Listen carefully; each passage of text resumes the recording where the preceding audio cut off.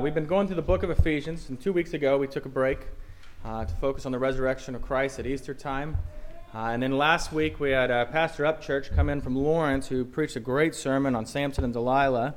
And this week we're going to be back in the book of Ephesians. So if you've got a Bible, a phone, something with the Word of God on it, go ahead and pull it out and head over to Ephesians chapter 3. And in chapter 3, where we are, it began. When it began, Paul was about to pray, if you remember, and he's about to launch into this prayer, and then he goes on this rabbit trail, this small but wonderful rabbit trail about the mystery of the gospel being revealed to include men and women from every nation around the world. And then in verse 14, he finally gets back to the prayer that he intended to pray from the very beginning. And so far, we took that prayer into two sections. We went through the main section of it last time, and in that we saw that he was praying for the Holy Spirit to strengthen Christians, that he was praying for the Spirit of Christ, as he puts it, to dwell in our hearts, that we would be grounded in love, and that we would understand just how deeply, just how amazingly God has loved us. And so then our passage today is very short. You might notice there, it's just 2 verses. And these are the last 2 little verses in this prayer of Paul's that he's praying. And it's also what's called a doxology. A doxology, it's 2 Greek words, actually, that are put together. Doxa meaning glory, and logia meaning to speak, to speak of praise. And so you might even notice in our bulletin at the very end of the service, the last thing we do together as a people of God in the worship service is to sing a doxology. That one we sing was written in the 1600s. The one in our passage today is older than that. So anyway, in this passage, it's an expression of, or a doxology, it's an expression of praise to God. And one of the neat things here is that Paul has been praying, and this doxology just kind of flows out of him. It's not one of those, it's not wooden or technical in that sense. It's just this flow of praise from him about his affections and his love for our triune God, and so I love it for that. So anyway, we're going to focus on verses 20 and 21, but love to give you context, especially since we've been out for 2 weeks from the passage. So if you got your Bible, we're going to start in verse 14, and we'll read all the way to the end of the chapter, which isn't that far. For this reason, I bow my knees before the Father, from whom every family in heaven and on earth is named, that according to the riches of his glory he may grant you to be strengthened with power through his Spirit in your inner being, so that Christ may dwell in your hearts through faith, that you, being rooted and grounded in love, may have strength to comprehend with all the saints what is the breadth and length and height and depth, and to know the love of Christ that surpasses knowledge, that you may be filled with all the fullness of God. Now to him who is able to do far more abundantly than all that we ask or think, according to the power at work within us, to him be glory in the church and in Christ Jesus throughout all generations, forever and ever. Amen. The grass withers, the flower fades. Let's pray. Lord, this is the day that you have made, and in your providence we are here together. We have read your word. We desire to understand your word, to believe it, to apply it to our hearts and lives. And so we ask that you enlighten the eyes of our hearts and that you free us from so many distractions so that, like Mary at the feet of Jesus, we might focus on your word this morning. It's in Jesus' name we pray. Amen. Well, if you had to really narrow it down, the thrust of this prayer is that we know that God can do amazing things. Amazing things for his people, that he can give us hope even in the most hopeless of situations, which I think you and I need to hear even more than we might realize. I think too often we are convinced of this idea that yes, indeed, God loves us, but we have this doubt somewhere under the surface about whether he's willing to help us in situations. To put this another way, where do you look when you find yourself completely exhausted by life?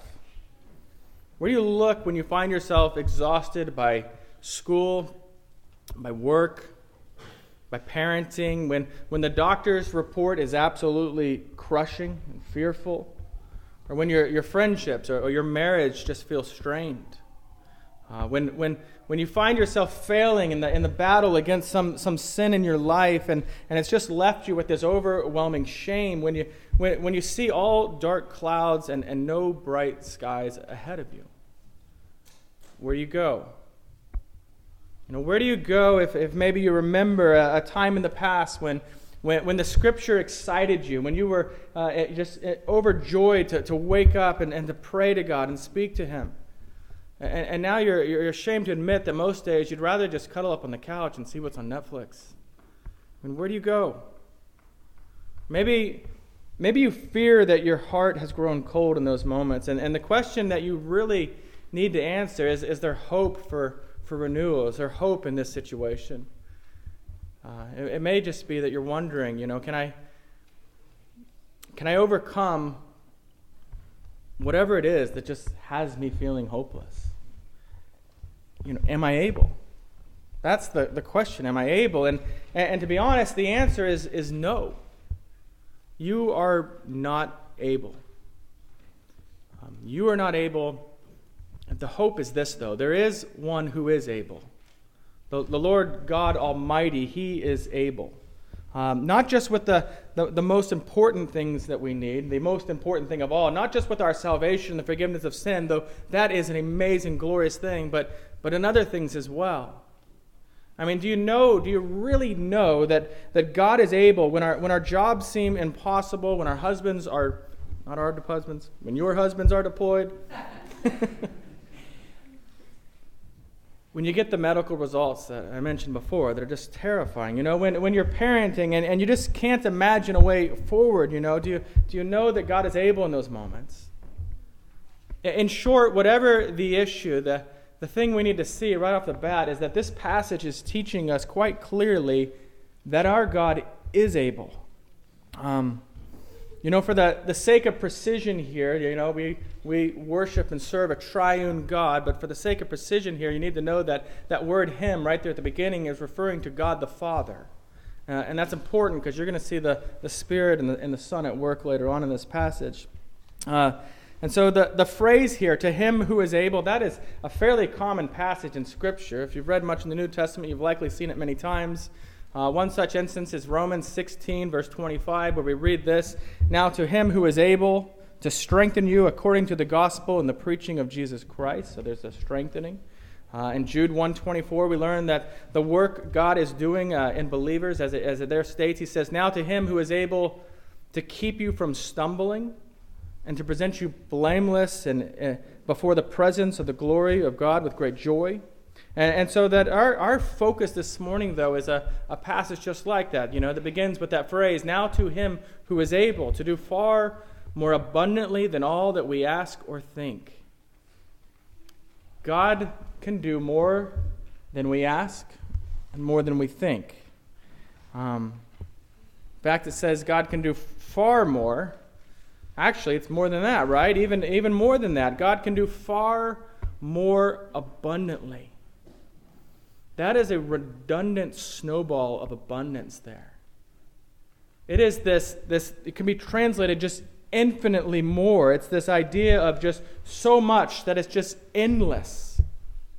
And the point is that there is absolutely nothing beyond the ability of our God. And the first thing, as I'm reading this week, on Monday morning, I've usually read it before, but I get into it and I just read it again on Monday morning. And I read this, and the first thing that occurred to me is that we ask too little for a God this big. Far too little. At least I do. Maybe you do a better job than that. But I ask far too little in my prayers, and I expect far too little of God in my thoughts, if I'm honest. So what exactly are we learning here from this passage? How is God able? And we see there, it's quite clear, if you look at the passage in front of you, according to the power at work within us. Well, what power is at work within us? God's Spirit, the Holy Spirit, is the power at work within us. And we know that's true. We know that if your faith is in Christ, that you've been filled with the Spirit. And so then the reason that we ever have such a small view of God and His power and His ability to do what we ask or think is that we hugely underestimate the power of God's Spirit working within us. Hugely. I was thinking about this, and I was reminded of a story about Rich Mullins. He was a musician. I don't even know if some of you younger people even know who he is now. But he lived a very frugal, simple life. He was single, and he never wanted to know how much money was in his bank account. He just didn't want to know. He didn't trust himself with that information. And so he had an accountant, and his accountant never gave him that information. And there was a time when he actually met this teacher who's raising funds for these students to go on a trip, and he wanted to help them out. They needed $3,000. It seemed like an insane amount of money. And so he kind of hesitantly asked his accountant, do I have enough money to do this? Is this something I can do?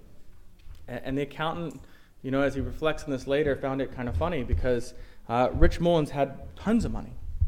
The $3,000 he's asking for from his accountant was nothing, and here he is having to answer him, yes, you're able to do that. And we live that way sometimes, when we fail to just understand how powerful our God is and who dwells in us as believers. Christians, this means that we can and we should pray more boldly. I think at times we're too afraid to pray for big things. And that's because we forget just how powerful our sovereign God is. I'm telling you, you should boldly ask that God work in you to overcome that nasty, deep-rooted sin that just seems impossible. That He would restore relationships in your life that are nothing but just a pile of rubble right now, and you think there's no way that can be restored. These are the things we should be asking God for, that God would heal us from both medical and emotional issues that we're facing, and why? The reason is because God is able, far beyond our expectations. Far beyond our expectation. God works beyond expectations. Often, you know in the Scriptures, you read these stories that Jesus feeds 5,000 people, right, with 5 loaves and 2 fish.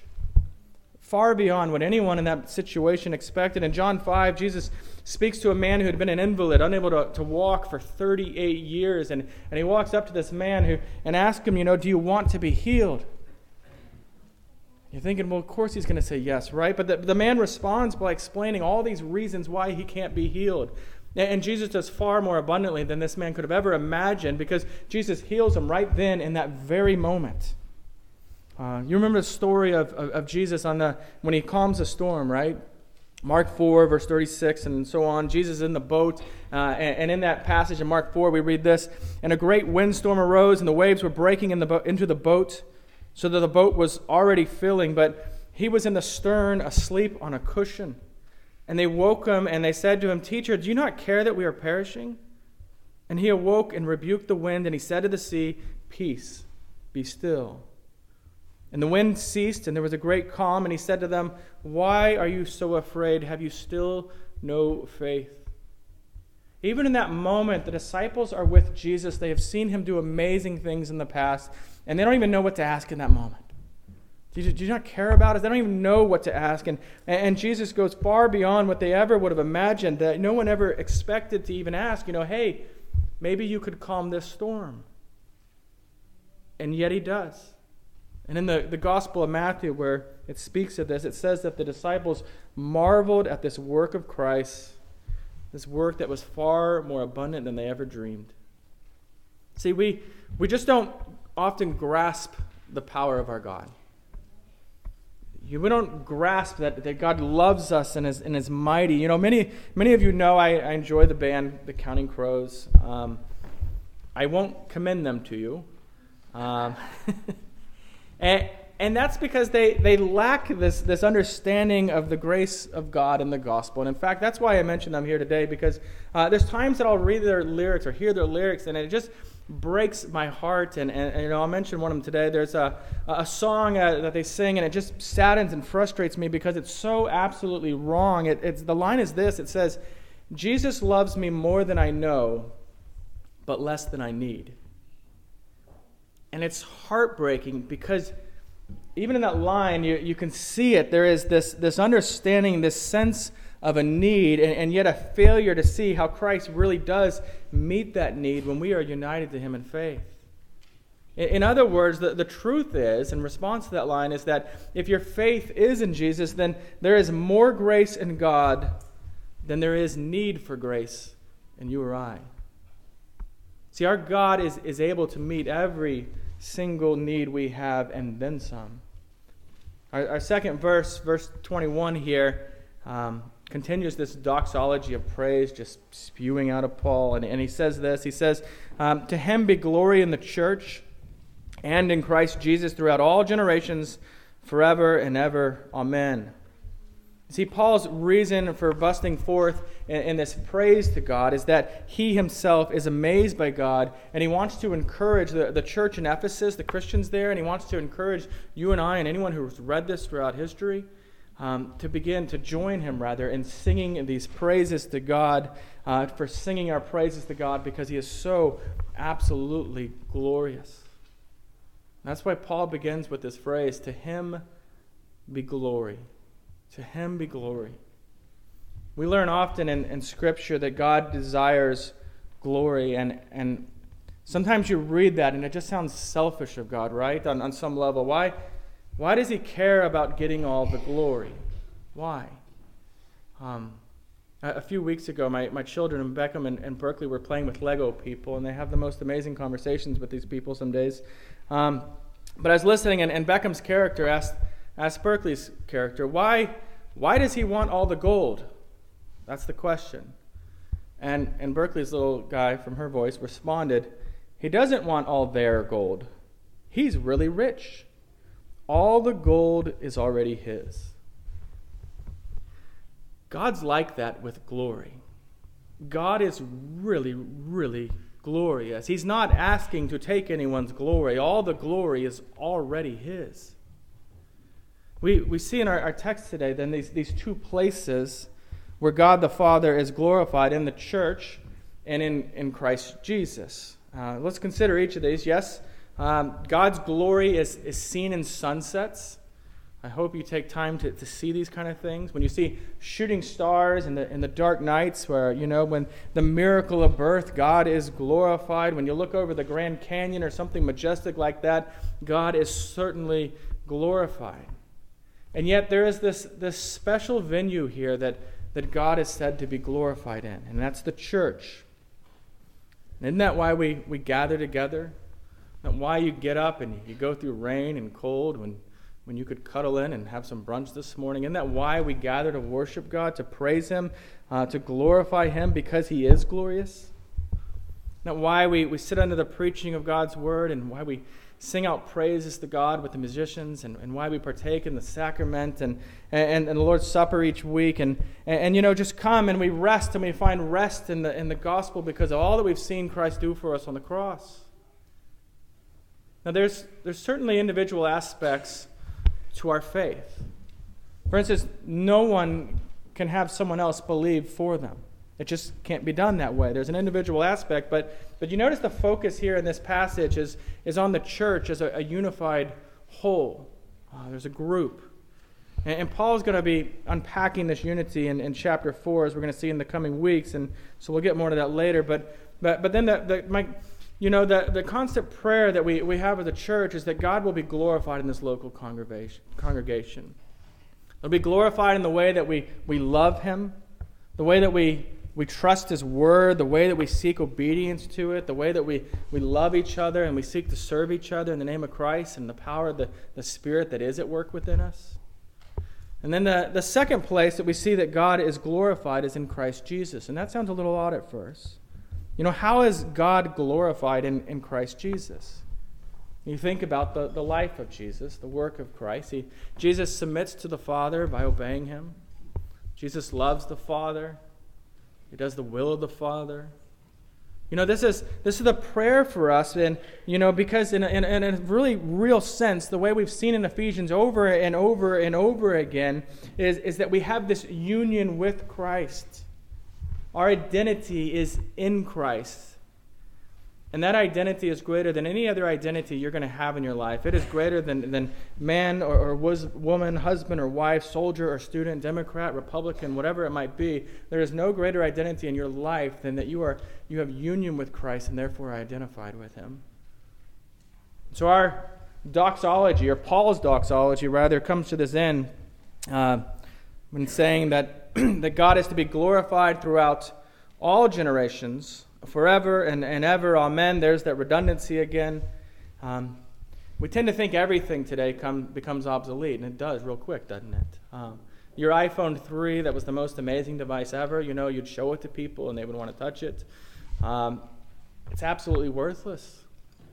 I mean, I could throw iPod, or what do they call it? iPhone 3s out right now, and you wouldn't even want it. Like, what am I going to do with that? It doesn't work. A 2001 Camry was an amazing car 16 years ago. Now the AC doesn't work, the windows won't roll up, it's pretty much, a piece of junk. But this is the thing about the glory of God. It never, ever, ever loses its luster.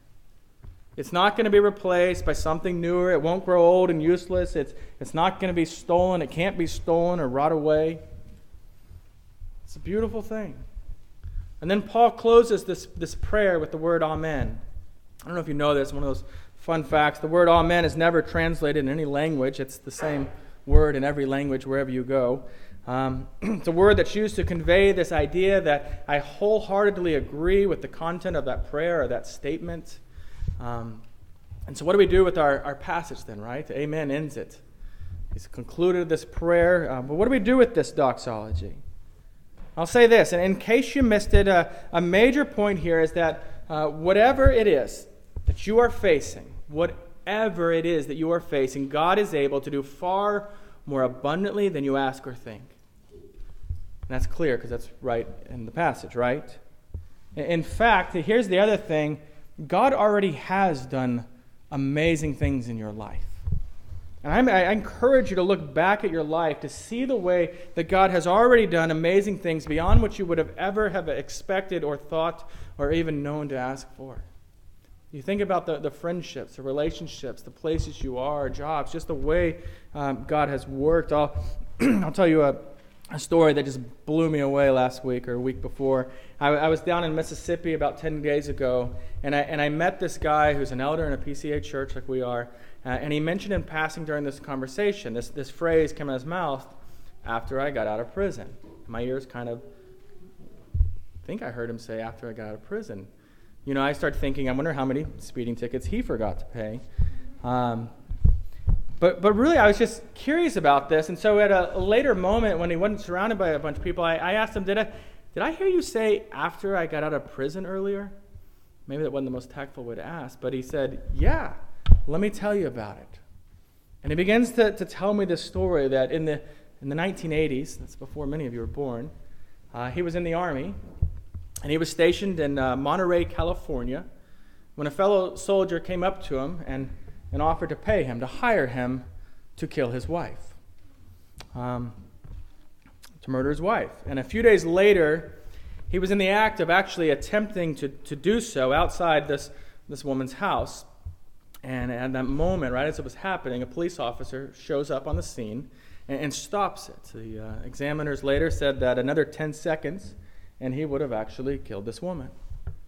So while awaiting his trial, many Christians in this jail invited him to come to a Bible study. He said he hated Christians. He thought they were ridiculous, weak people. He thought Christianity in general was ridiculous. And so in so many words, he told them leave him alone. Well, sometime later, which is actually the day before his trial was to begin, he needed to use a phone that somehow you can use in the prison that in order to get his brother to bring some document to him that was going to be needed. And the only way he could get out of his cell was if he agreed to go to this Bible study. And he thought, fine, I'll go sit through that ridiculous thing. And while sitting there in this Bible study, he hears in God's word the guilt of all people because of their sin and the forgiveness for all who look to Jesus with faith. And what happened in that moment is that the word of God just cut him to the marrow. It broke him. He saw his guilt. He felt it like he had never, ever felt before. And he was so overwhelmed with the grace of the gospel which God had opened his eyes to in that moment. So the next day he tells his lawyer that he wants to plead guilty because he is guilty. And his lawyer, she said to him, "You can't do that. The worst case scenario, best case scenario is you're going to get 40 years in prison. That's the rest of your life. And the worst case scenario, the army is going to execute you." And he told her it doesn't matter. That's the truth. That's what I've got to do. And the gospel has made him unafraid of what the consequences are. And that courtroom was filled when they go in there that day, and the reporters and the cameras. It was a big deal in the media. And when his lawyer unexpectedly announced that he was pleading guilty, the whole room went absolutely silent. No one expected that. In fact, the prosecutor dropped his pen, he said. Everyone could hear it in the silence. And for whatever reason, that prosecutor afterwards stands up, and he ends up dropping some of the charges against him so that this man receives 15 years in prison. 25 years less than what he was told was the best case scenario. So he begins to read the scriptures in prison. He begins to pray every day. He read every theological book he could get his hands on, and there happened to be a PCA chaplain who provided him with some fantastic books during that time. He started a church in prison. Never would have crossed my mind to do that. And he sought to glorify God in his life right where he was, which happened to be in a prison. And here's where it really even gets a little more interesting, and we'll be done here in a minute. But as he traced the sovereign work of God, even in that terrible crime, one of the things he learned about later was that he would have committed that murder that night, except for one crazy little thing that happened.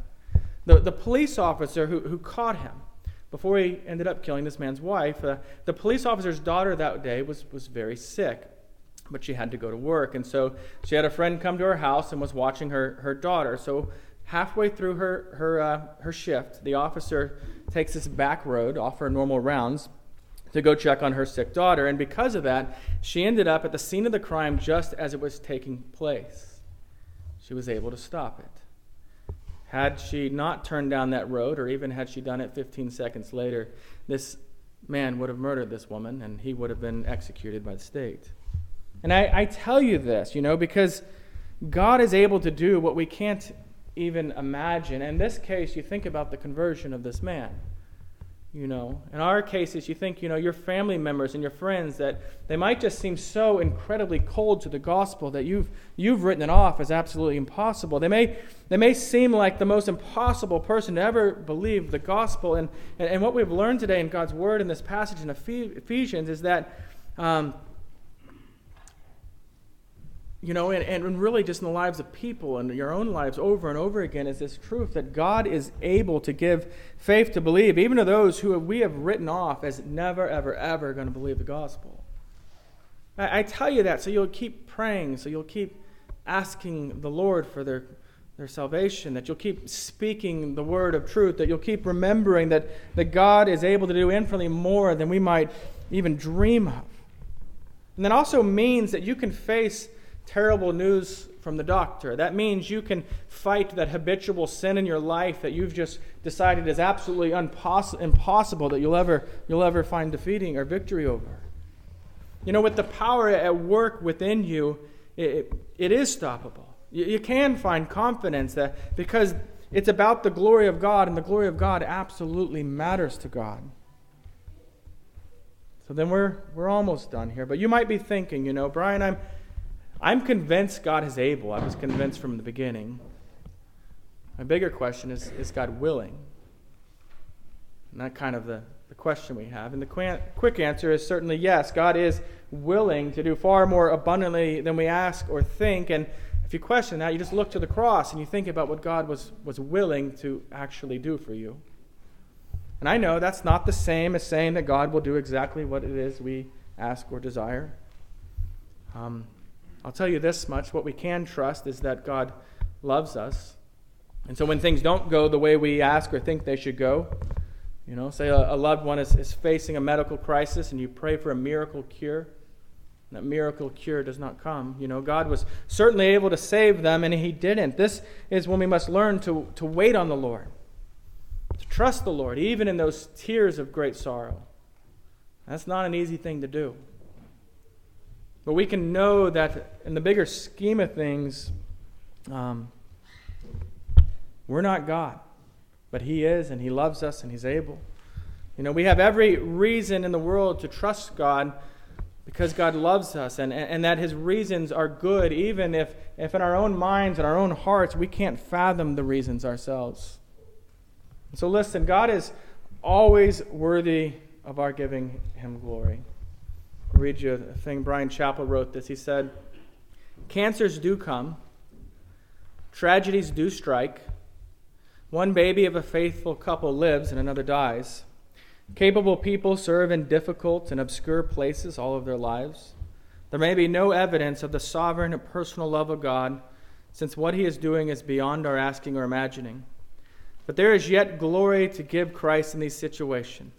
He is the one whose very life and ministry make evident that what God is able to do on an eternal plane, beyond what we can ask or imagine, is for his glory and for the eternal blessings of those who love him." So I'll tell you, drink deeply of Scripture. Drink deeply of Scripture so that you can see just how wonderful God is, and so that, like Paul, we might just overflow in this doxology, just overflow in this praise to God. May your life and lips express doxology, words of praise to God, because of his saving us from our sin, because of his grace and his love and his kindness and his power and his holiness, and because of his great glory. I keep telling you we're going to finish it up. We're about done right here. I'll just finish with this, a question and a verse. First, the question. It's a question for you to ponder. I really want you to ponder this. Write it down if you want. What are you looking to God to do? That is, what are you asking God to do in your life that only God can do, so that if he does it, only God can receive the glory? I'll say it one more time. What are you asking God to do that only God can do, so that if he does it, only God can receive the glory? Think about that today. And then we'll end here with Romans 11:36. It says this: "For from him and through him and to him are all things. To him be glory forever and ever." Let's pray.